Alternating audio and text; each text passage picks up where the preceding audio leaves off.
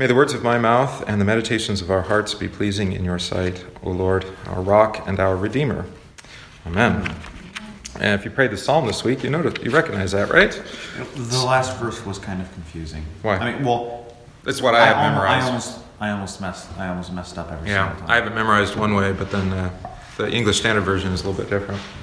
That's Psalm 19. That was the last verse of the psalm. That was our psalm for the week. So, chapter 7, to recap. I think I told you that chapter 7 is kind of a summary of what came previous, right? That we're going to get both major themes, if you like, law and gospel. You're going to get both of those in chapter 7 in a recap form.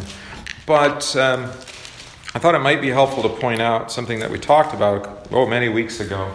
But this really the heart or center of the book is Micah, chapter? I can spell it right now. Already started off in a great foot. Okay, Micah chapter 4, we'll say verses 1 to 5. And really the center point of that would be which verse? What's the significant verse? It's quoted by Gospel of Matthew. I think I got it right. Or did I write 4 and I should have written 5? What's chapter 5? Yeah, I meant chapter 5. Yeah, sorry. Verse 2. Yeah. Okay, there we go. I wrote 4. 5, and then really the heart of that is verse 2. Sorry about that. Behold, the virgin shall conceive and bear a son. Right, no, that's Isaiah. Matthew. Bethlehem. But you, O Bethlehem, though you be the least among the tribes of Judah, from you shall come forth a, what? What's it say? A ruler in Israel. A ruler in Israel, right. So, really, verse 2, this is the prophecy direct prophecy concerning Christ, right? And then this happens often. You'll see this in Psalms. You'll see this in sections of like the epistles or in the Gospels. You'll see this with St. Luke especially does this, is they use a literary form that's really different than a form that we use in our preaching or our teaching. In the Western world, we'll get to what the form is here in a minute. In the Western world, we have I would say probably 2 primary ways of communicating. One we call deductive,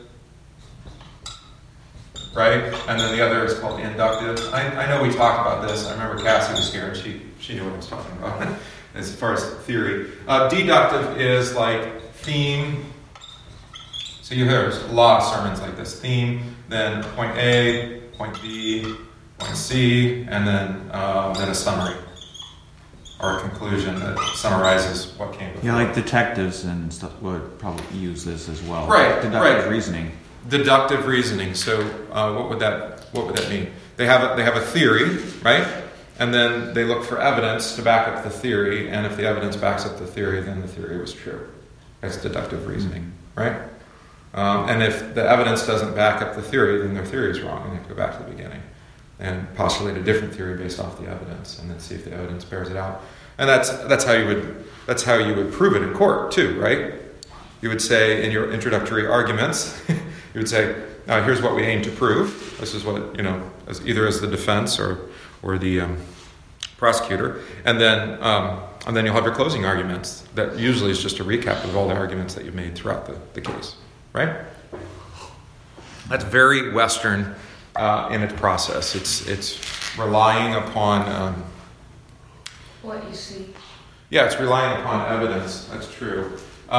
Inductive is a little bit different, and really you just do it the opposite way. So you would drop the theme. You might have a how would they say it in rhetoric? When you establish a rapport. So you might have a story, or you might have, I was thinking the other day about something, as I was walking to work this morning, or walking, through on the path, as I was going for my morning walk, there we go. As I was going for my morning walk, I had this idea, right?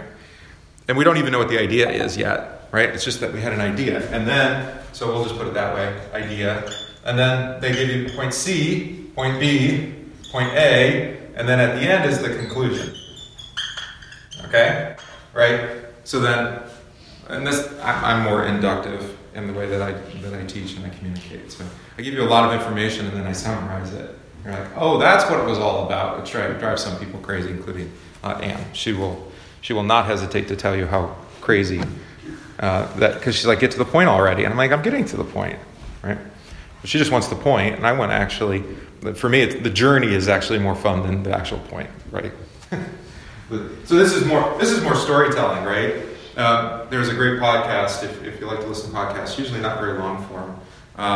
His name's Mike Rowe, R-O-W-E. Do you know him? Yeah. Yeah. Let's see. What was it? Dirty Jobs, I think, was the show that he had.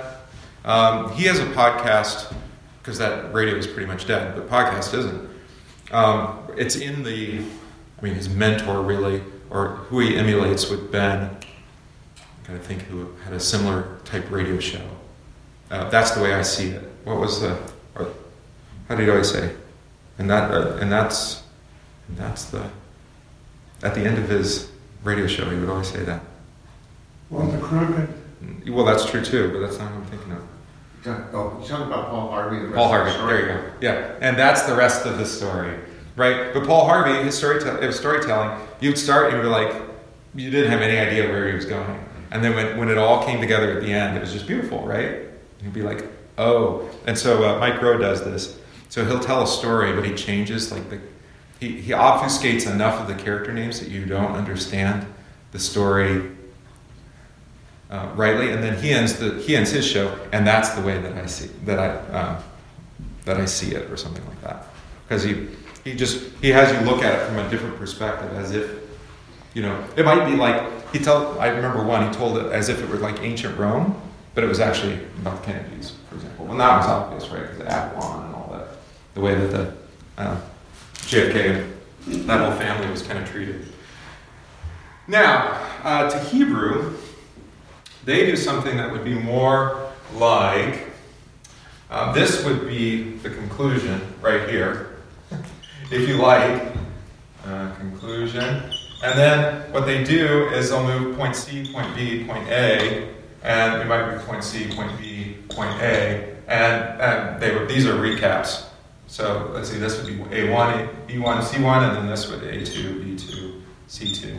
And then these correspond to each other. So you hear repetition at the beginning and the end, but the point is actually at the center. Which, for our ears and our minds, we're like, that would bother us, I think. Especially if you began with law, if I'm going to just use those abstract kind of columns. If you started with a word of law and you ended on a word of law, to us it's like, well, the gospel didn't predominate. Even though the gospel was right at the heart and the center of the book, right in the middle. And again, you'll see this predominantly feature, this type of form. I mentioned the Gospel of Luke, but you'll see it a lot in the Psalms. All right? Does that make sense? Yeah. So, we didn't really take the time to do that here with Micah. But actually what kind of happens here then is this recap is really the same thing that happened here at the beginning. Happens again at the end, but in reverse. Okay? So before it was kind of like, you can look at the beginning of Micah. He starts, went to sleep, silly machine. All right, let's see, beginning of Micah, how does it start? Hear, O peoples, the Lord is in his temple, the Lord will come out of his place, the king will come, right? And he will come for the transaction, or he will come and the mountains will melt before him, and then you will wail and howl and whatnot. Then you have here at verse or chapter 7, if you want to flip back and forth, you can do that. You'll see something comparable. It's scrolling really slow. Sorry. All right, yeah, it kind of goes, well, woe is me. The Lord has come, basically, and what has he called me? What has he called my people? But then you see that the God will forgive Israel. The shepherd will come, and he will defeat. And who is a God like this God? This is the God who has promised to come. So the God that we meet in A, he's a little bit different than B or A2, but he's actually the same. Here he comes and he melts he destroys, he judges. But here he melts, destroys, and he judges, but not so much earthly enemies, but sin and death and devil, right? He comes in Christ to overcome that which is our true enemy, which is unbelief. Okay. Any questions so far? All right, let's go back to chapter 7 then. Don't hesitate to speak up. 1 through 6, and then verse 7 really is a little bit different, right? It kind of shifts in verse 6. Because we talked at length about how families are opposed to one another, right? And we talked about intermarriage, didn't we? Is that what we talked about when husband and wife are of two different faiths? Maybe that just came up in Elders. Yeah. No, we did talk about it here as well. Yeah. That's interesting because I told you I listen to Catholic radio not because I agree with it, generally speaking, sometimes, but more because, as expression goes, iron sharpens iron. So it's helpful to know what would a more conservative Roman Catholic theologian say today, and is it comparable to what we meet the Reformers met like in 500 years ago, or is it different? Have things changed? But not only that, how do they argue for things? So a caller called in and said, well, what about, when husband and wife don't share the same faith? Well, the caller was actually thinking about dating, right? What if, my son or daughter wants to marry somebody who's not a Catholic? And the theologian he said, well, it's like in the book of Tobit and the angel Raphael. I'm like, what is he talking about? But they pull up, he's like, the angel Raphael, or Raphael as he called him, is the patron saint of mixed marriages. I'm like, what are you talking about? I've never heard this before. He's like, well, because there's some story in Tobit, I don't remember the details, you have to look it up, about husband and wife arguing over the faith, and then the angel came and kind of reconciled them or something. Yeah. Talking about mixed marriages, which is the book in the Bible? Is it Ezra or Nehemiah? Whereas children of Israel are coming back to the land of Judah, the prophet had received the message from God that they were to divorce or put away their foreign wives. Yeah. And they all seem to comply, and their children. Yeah, I know what you're talking about. What put away actually meant there, but I can't remember which prophet it is. I mean, they're really some of the minor prophets. One of the really hard ones is Hosea, where he's given to marry a foreign woman. That was a prostitute. Yeah, I mean, that's a hard one too. But no, I mean, God commanded before the people went into the promised land, don't intermarry with them. Right, actually kill them. Right. Don't intermarry with them. Of course, they don't comply, as not surprising, I suppose. When God gives a command, that people actually often do the opposite in the face of that command. Paul agrees with that. It increases trespasses, the law does. But what was I saying about this? That they intermarry, and then that's the reason. That's actually the reason for all sorts of unbelief. Is because that corruption is brought in the home. And, it's not just intermarriage, though. I mean, we can point to that and look at the history. And can it be done successfully? I suppose it can. At least when it's two Christians. Or it's a Christian and someone who's very apathetic or atheistic. Not atheistic. Agnostic, right? Who is kind of indifferent to matters of faith. And at least the believer, is going to probably hold sway on that. The religious observance, especially with the children. But I gave you an example of a Christian and a Jew marrying, and the kids are raised as both, and it's like that's not going to be good.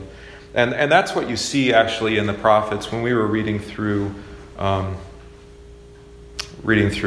Kings and Chronicles, specifically with the prophet. Who was the prophet we were dealing with?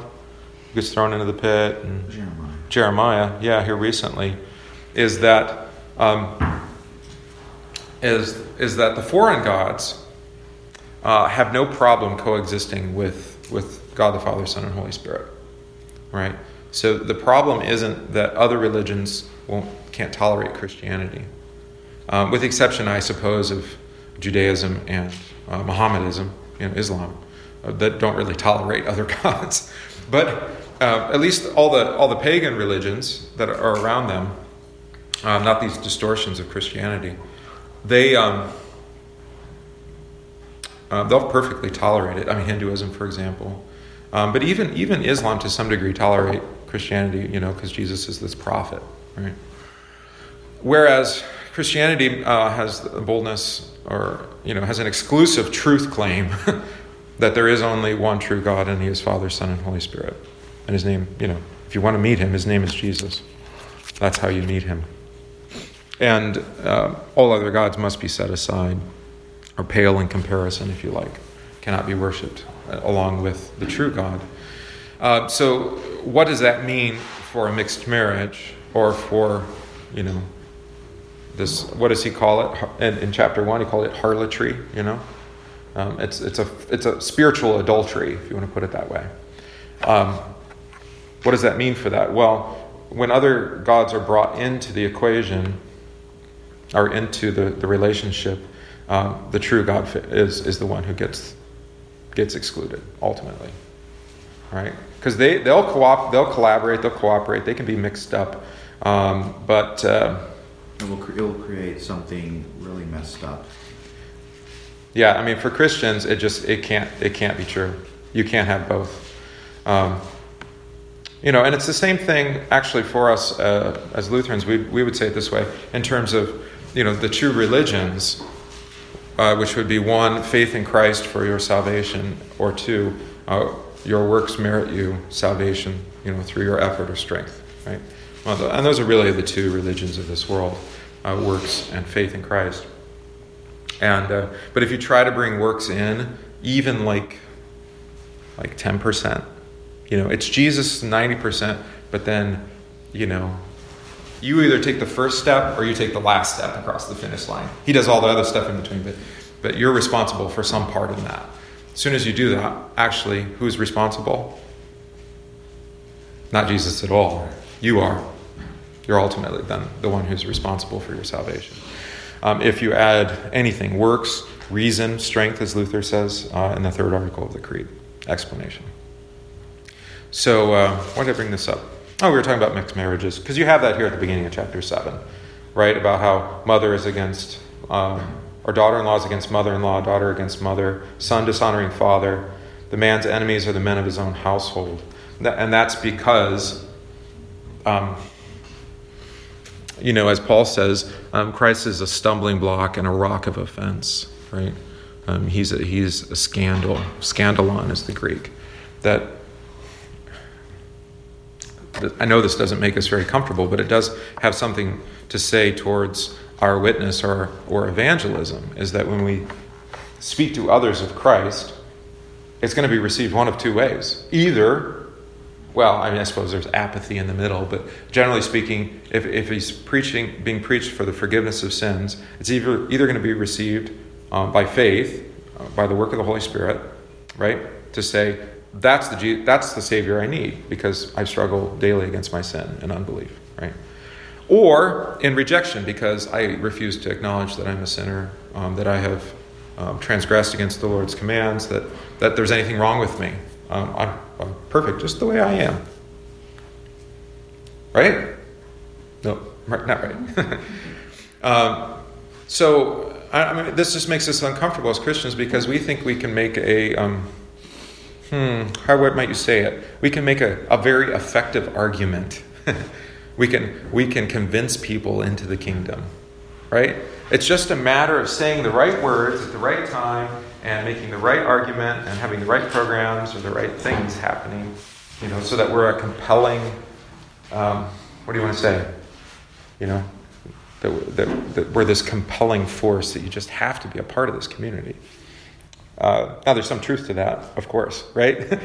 Like, if somebody walked in the door and the first thing somebody says to them says, you're not dressed right for church today, they're probably going to turn around and walk out, right?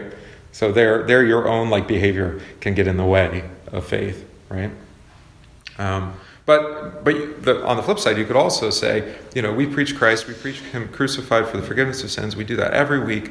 We make that abundantly clear, both in the way of our preaching, but also in our hymnody and our liturgy. It's all centered around that work of Jesus for us. And then somebody comes in and they're like, nah, just doesn't do it for me. Do what for you? Well, that's a whole nother conversation. But you're like, how could they refuse such a good... Well, it's because faith comes by hearing by the Word of God, and only by God the Holy Spirit working faith in the heart. Right? So, but what Mike is getting at right here... Gee whiz, I'm going to have to turn off the sleep function on this. What Mike is getting at right here is that... it's going to drive... There's going to be, in some cases, a wedge right in the middle of the family. Right? Their household being opposed to one another. And this actually played out in terms of actual households. You see this with the apostles, where, how do you want to say it? Where where families were spying upon families. I thought of this, or it was brought up to me in one of the podcasts that I'm on, that in Soviet Russia it was that way. I think we talked about that actually. Bishop Litkin did. Mm-hmm. That something like 3 out of 5 were actual operatives. 3 out of 5 people were actual operatives for spies for the government. So even in the Christian congregation, 3 out of 5 people there were spying on you, looking for some cause, because there would be a reward to turn you in for whatever crime against the state, whatever that looks like. Isn't that incredible? And that's happening here too. Oh. Huh. Right. So let's see. But verse 7. Let's look at verse 7. Therefore I will look to the Lord. I will wait for the God of my salvation. My God will hear me. All right. So you see how that's the only response, whether it's oppression or persecution from your family, whether it's even what you perceive as God being antagonistic to you because of your sin or unbelief, or God disciplining you harshly, right? Whether it's an outside enemy, whether it's the state, the princes, whether it's the judges, the rulers, those who judge the laws, no matter who it is that is out to get you, so to speak, including your own family, you have hope in one, right? Which is to look to God, wait for the God of your salvation. My God will hear me. You notice it's not, he's not subjunctive. That's the grammatical term. He's not using the subjunctive. It's future active, I guess, is the voice.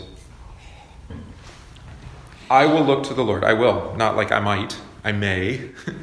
And also, I will wait for the God of my salvation. It's not I might or I will. Because my God will hear me. So you notice that tone of voice. What does it come off as? Confidence. Yeah, confidence, faith. He will hear me, right? Not he might. Oh, if I'm really loud, if I'm really, or if I pray fervently, or if, Jesus talks about this with prayer. We talked about prayer catechism this week, right, Luke? When we talked about prayer, does God need long and lengthy prayers? No. Is he going to take care of you even without your prayers? Yes, that's right. Daily bread, especially, but deliverance from evil and temptation. So why pray? Why say, give us this day our daily bread, or instead of something like, maybe take care of me? Why say that? It's the same reason why Micah says, my God will hear me. We have the hope and confidence that he will give us those things. Yeah. So Micah is saying it. And why is he saying it? For your sake, of course, right? So you can hear the confidence that the prophet has. But here's the thing about saying things, is words are actually powerful, right? So we do this. This is really what we do every time we gather, is we say to God what he said to us. And why? Does he need to hear all of his words repeated back to him? Well, no, not really. He's pleased to hear them, though. He doesn't need to. He's pleased to, because that's how he works faith. So while we say something like, I believe in God the Father, maker of heaven and earth, while we say that, we also are, according to the flesh, believing, I don't really believe in God the Father who made heaven and earth. I believe in, I don't know, that we're all like pond scum that crawled out, turned into some kind of lizard creatures and then crawled out and evolved into apes and people. Or something like that. Maybe you don't believe that. But there's a way that maybe not that he made you, but that he's your father, that you somehow doubt.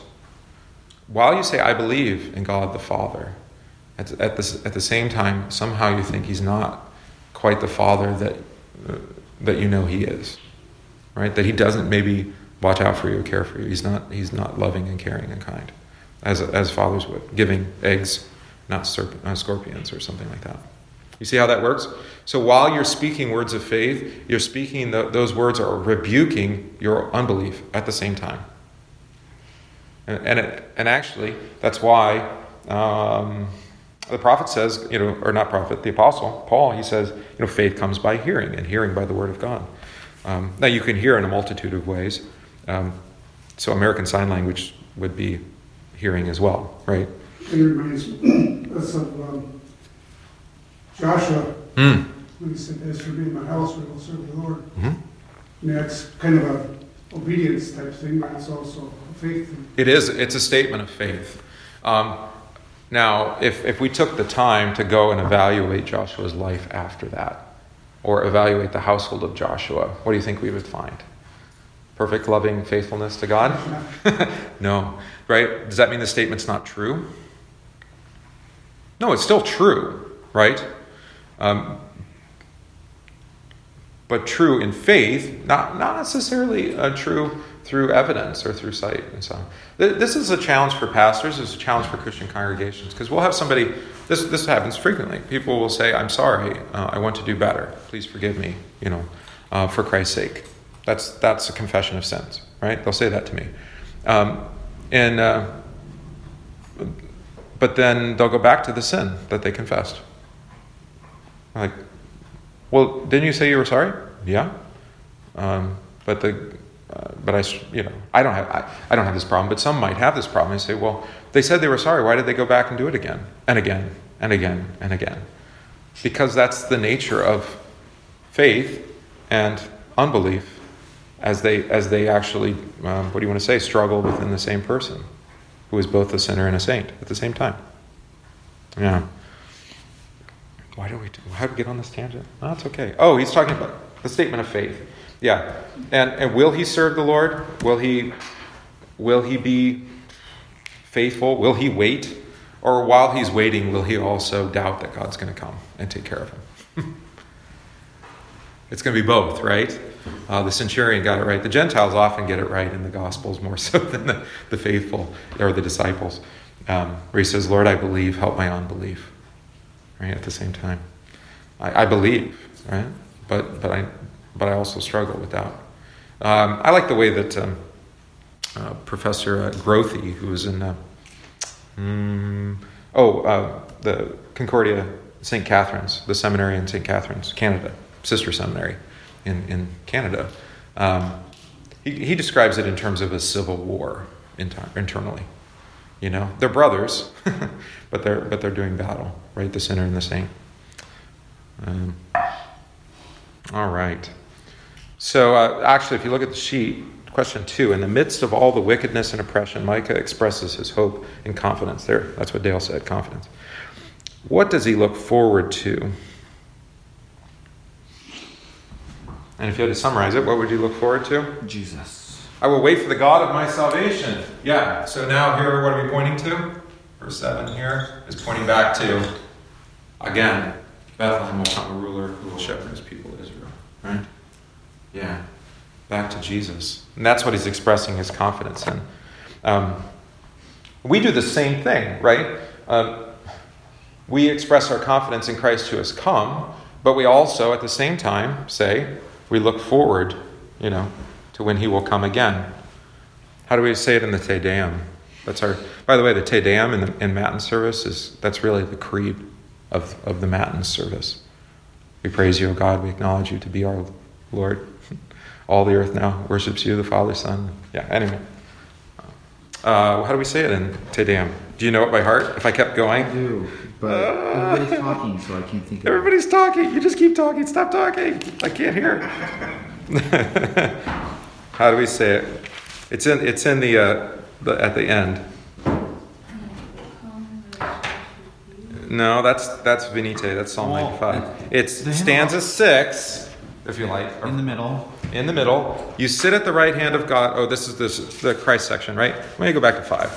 When you took upon yourself to deliver man. Oh, that's salvation language, right? Deliverance. You humbled yourself to be born of a virgin. When you had overcome the sharpness of death, that means he overcame death, you opened the kingdom of heaven to all believers. You sit at the right hand of God. Right, so that's all the ascension right there. That he opened heaven, the heavens opened and received him, and so will receive us.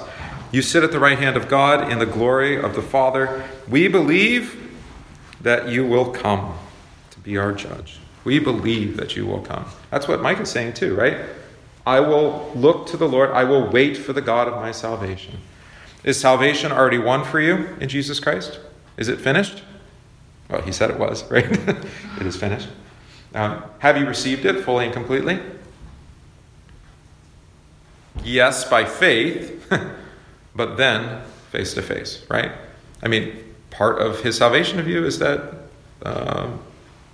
resurrection of the body, right? And has your flesh finally seen the grave and been restored yet? No, but it's his promise, so I will look, I will wait, I will watch. Right? And we will pray, come quickly, Lord Jesus, right? We look with anticipation. Oh, there's nothing wrong with that. And sometimes people say, oh, you want the world to end right away. I'm like, yeah, that would be fine, actually. But if not, it means fruitful labor for us. We'll keep working in his vineyard, as we'll learn today, in today's gospel. All right. Now the voice is going to change. Whose voice do we hear now?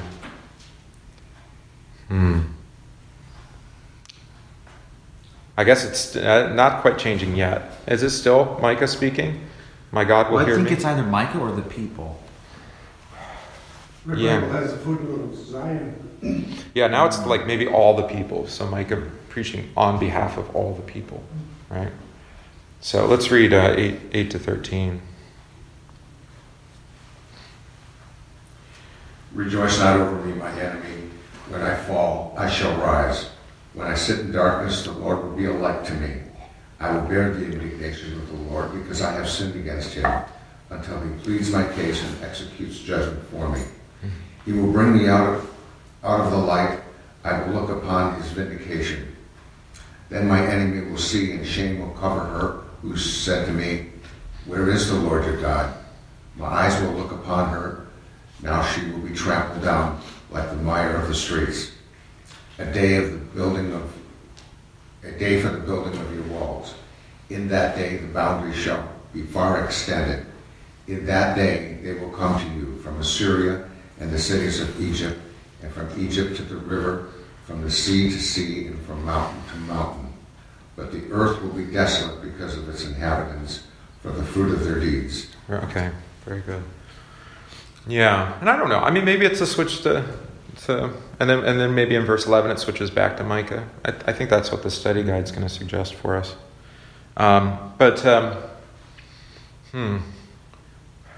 This is really interesting, because this is actually the answer to one of the challenges we talked about. I don't remember which chapter. We talked about hypocrisy, right?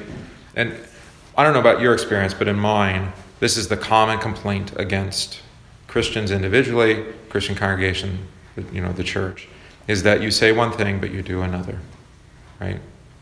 And we should not be ashamed to speak to that very directly, like we have been already, or I have already, speaking that I believe that I'm a Christian, but I struggle against actually what God has told me I am in Him, and that's why my life doesn't always reflect or frequently doesn't reflect what God has said it ought to be like. But that's why I'm in church, actually, is for that struggle, is to hear his word, to be forgiven, to be renewed, and to be strengthened against sin, death, and devil. And so that's what it seems like. If this is Zion, I think that's right. If this is Israel, he's saying the same thing.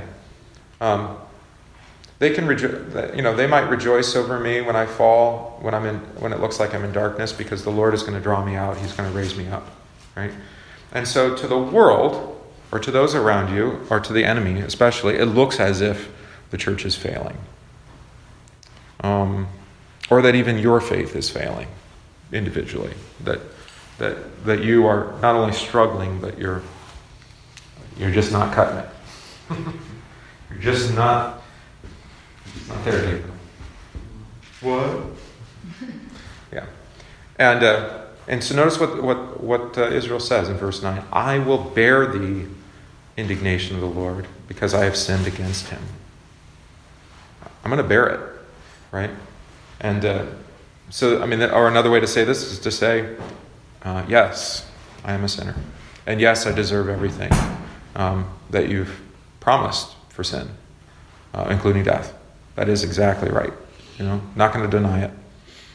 I'm going to confess and not deny, but confess. Until he pleads my case, and I think Dale's translation said executes judgment, right? Yeah, or we talked about, it could be justice is another way to translate that. So what is the judgment? What is the just decree against sinners? If you're going to be judged according to your sin, it's death, yeah, and damnation. But how are you going to be judged? According to your sin? The righteousness of Christ. Yeah, that's what he says, right? He will bring me forth. What did you say? From the light or to the light? What is your saying? To the light. Into, from, to. It's preposition, so it can be any number of things. But notice it's light in the midst of darkness. Who is darkness? You are. Who is the light? Jesus Christ is the light of the world. The light no darkness can overcome, as we say, right? And that's how you're brought forth. That's the judgment that you receive is light shining in a dark place. Or I will see his, what's your say? The end of verse 9? I will look upon his vindication. I will look upon his vindication. Is that? Clunky. It is kind of clunky. My translation has righteousness. What's the actual Hebrew? That's what I should be looking at, right? Verse 9, right? Oh, good night. It just took me to a totally different verse. You silly machine. Micah 7, verse 9. Okay, there we go. Let's see. Ka. Ooh, that's interesting. All right, so that's a word I don't really know very well. I will bear his righteousness. This is the sadaka. Yeah, no, this is sadiq. This is usually translated righteousness, but vindication. In other words, this is one of the things that I think is really helpful to always keep in mind, is that God does not set aside his law. He does not forget his law. His law is always true, right? And so the wages of sin is death. That always remains true, for God has declared it. So then why don't you die eternally? Not because God has set aside his law, right? Or forgotten it, or said it no longer applies. It still applies, but it has been applied to Jesus, the one who dies your death, who covers your sins. The sins are covered for. Death is died for, if you like, if you want to put it that way. God's law, the just decrees of God's law are satisfied through this substitute, through the atoning sacrifice of Jesus. And that's what it means to say when he paid for your sins, right? Or he redeems you, he buys you back. Is that he satisfies God's law. He doesn't set it. It's not set aside, but it's it would be like you owe, because of some crime you committed, you owe 20 years in prison. Early release. Okay, so 20 years. We'll just pick an arbitrary number, 20 years, and then Christ serves 20 years in your place. So you don't serve any time. Right? But it's more than that. It's a lifetime sentence, or maybe multiple lifetime sentences, and death. We'll just say lethal injection or something. And he does that. He does the time. He's killed for your sake, so that you won't be. So you see how that works? Why did I bring that up? Oh, vindication, righteousness. That idea of vindication. No, God's wrath is placed upon his Son. It is not set aside. It's set aside from you, but for the sake of the one who has suffered it in your place. Does that follow?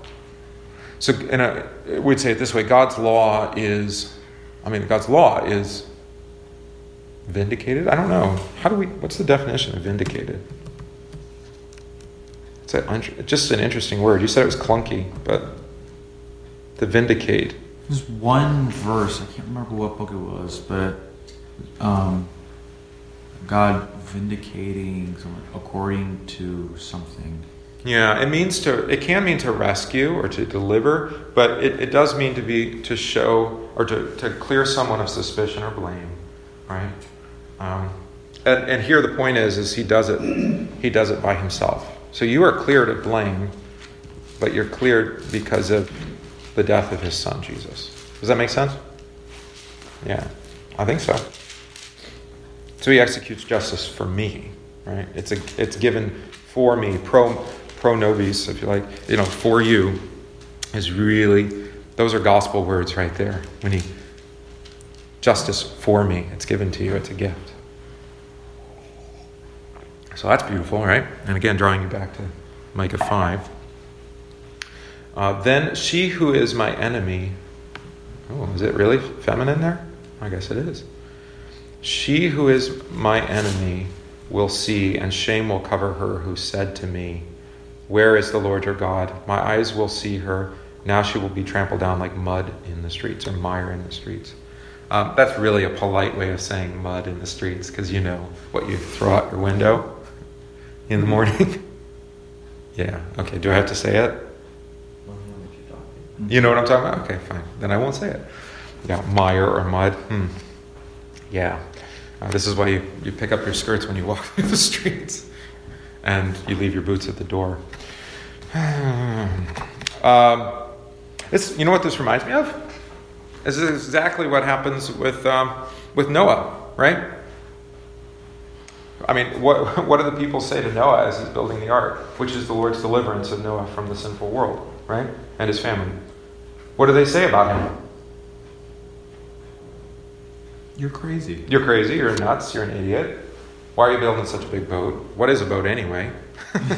I mean, they have boats. They have water. They probably knew something of boats because of, lakes, the water being separated from the earth. But then what's this thing about water covering the earth? How is that going to happen? Why? Because it's, as it says in Genesis, the dew, the groundwater waters the earth. It's just a fine mist. I imagine that whatever catastrophic event God used to bring about the change of the world with the flood, that's a pretty major change of atmosphere. It has to be. If it's never rained and then now it rains, what has happened to the atmosphere that was once probably was, a wet, think like rainforest or something, a very fertile atmosphere. Not cold and dry like here right now. I'm rubbing my face because it's so dry. What would have to change in order for the atmosphere to become, for clouds and for rain? It's not accidental. No, it's not accidental. I imagine it's probably, somehow it's a change of the ground, really, because the water would have come up from the ground. So some kind of, and then we know there's like tectonic shifts. Actually, geological evidence demonstrates that the continents have moved, and I would correspond that probably to the flood. Would be a good time to kind of put that. So, this is earth-shattering stuff. And so the people are like, "You're an idiot, Noah. What are you doing?" Now he's trusting in the Lord. He knows that the Lord will save him from this sinful, perverse generation. And yet they mock him. But there's a little bit of gloating here, isn't there, in verse 10? In the end, Now who's the idiot? Who's got egg on their face? How the ways we say that, right? You know? Yeah, Ron. Well, the footnote here for verse, let's see, 8, I guess, talks about, it says Micah's foreseeing the destruction of Jerusalem in 586 when the Babylonians carried away. Yeah. And I think... So it must be the Babylonians who are mocking them. Right, and we talked about that. I mean, I'm looking forward to kind of, future for us even. But that doesn't mean, or it doesn't preclude it meaning something very particular to Micah and those who he's prophesying to, right? So, that's true. So there's levels of meaning that way. So we take the immediate context. I mean, I think I used the example of the one I falsely or misquoted before, but Isaiah 6, right? Behold, a virgin shall conceive and bear a son. And that most of the scholars agree that there was a young, because the word for virgin can mean either young woman or a virgin. It's kind of synonymous. That there was a young woman that bore a son to the king. Ahaz, I think, is the king, right, in Isaiah 6. And so in his own, one of his concubines or whatever bore a son. And so it seems to be like it was completed in his own lifetime. But we, of course, know, as the gospel writers say, no, actually it was a much bigger story than that. That was just a little kind of indication of the bigger story. But you're right. We do this all the time in the church. The ancient church fathers have no problem doing this. I think we should probably do it more frequently, is that they would say that there's nothing written in the scriptures that is not, in the words of Paul, that is not written for our learning. Meaning that the little stories indicate bigger stories. Right? So, the most notable one you'll hear in a couple of weeks when we have baptism, but unless there's a baptism before that. But the most notable one is the one that Luther does, actually, in the baptism rite, which is a little controversial, actually. It almost did make it into the hymnal, even though it's in Luther's baptism rite, and Luther wrote it.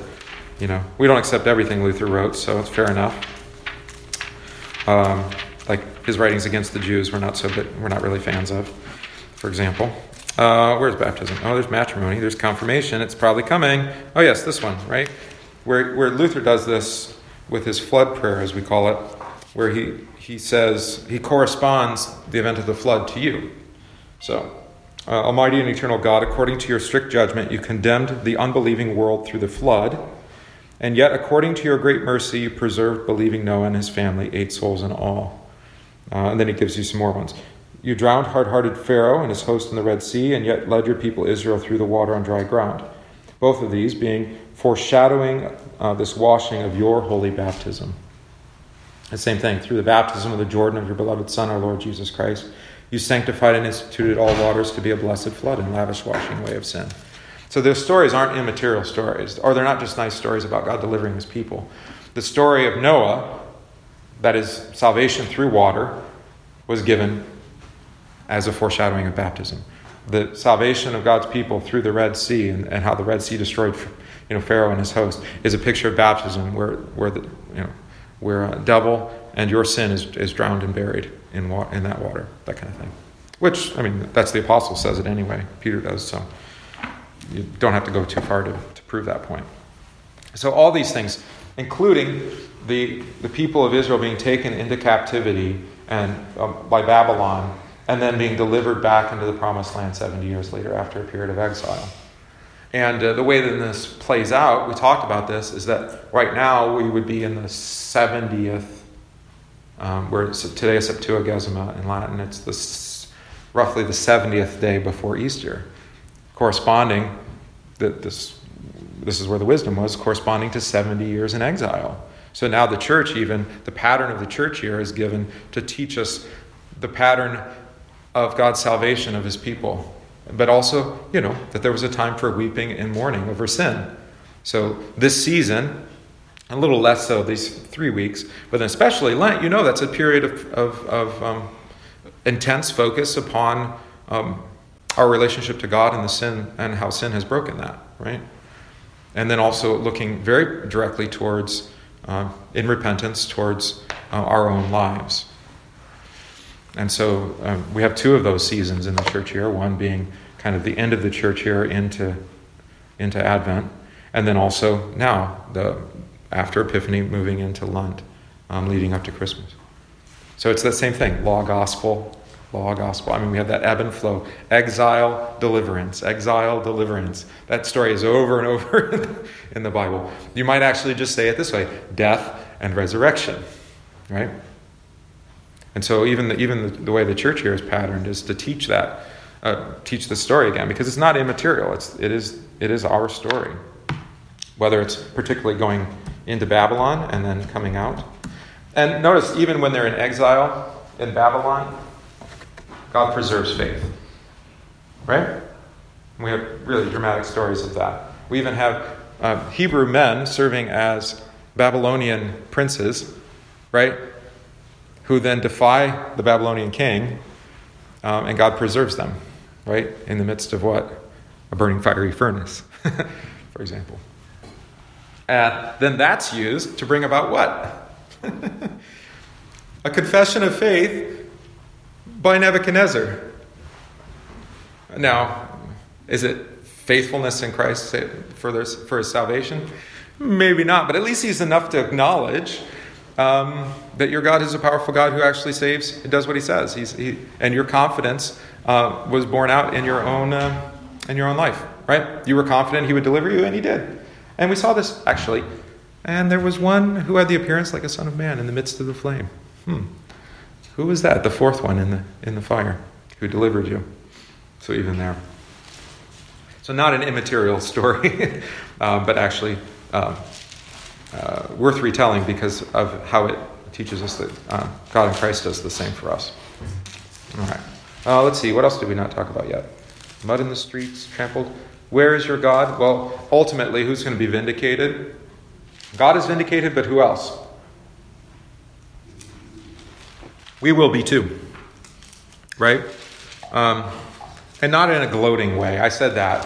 Where is the Lord your God? Well, my eyes will see her. Now she will be trampled down like mud in the streets. And is he happy about that? I mean, should we ever rejoice that unbelievers finally get their due? And they die, they're trampled, that they're cast into the flames, that they're like tares. Should that give us cause to rejoice? No. It's not what God does. No. I mean, that's what gloating would look like. That's what boasting. Because it's never a good thing, right? And we know that's true because, as Jesus says, he dies for the sins of the whole world, right? So that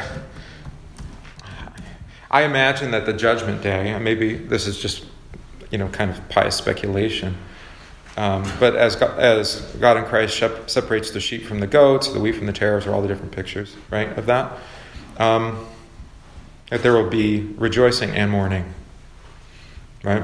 Because we will see it, and that will be we'll rejoice in our salvation, and for a brief time we'll grieve for those who refuse to believe, refuse the work of the Spirit. That's my imagination, but maybe not. Maybe we just won't think of him at all. I don't think so. There's a parable, or it's not a parable, whatever, it's a story, I guess. He doesn't call it a parable, but of rich man and Lazarus, and that there is a knowledge of this. There's some way to see across the chasm between salvation and damnation. Yeah. All right, let's hold off on that verse, because then verse 11 through 13 is another thing that we want to kind of deal with separately. So may the Lord keep you in his faith today and always, in the name of Jesus. Amen.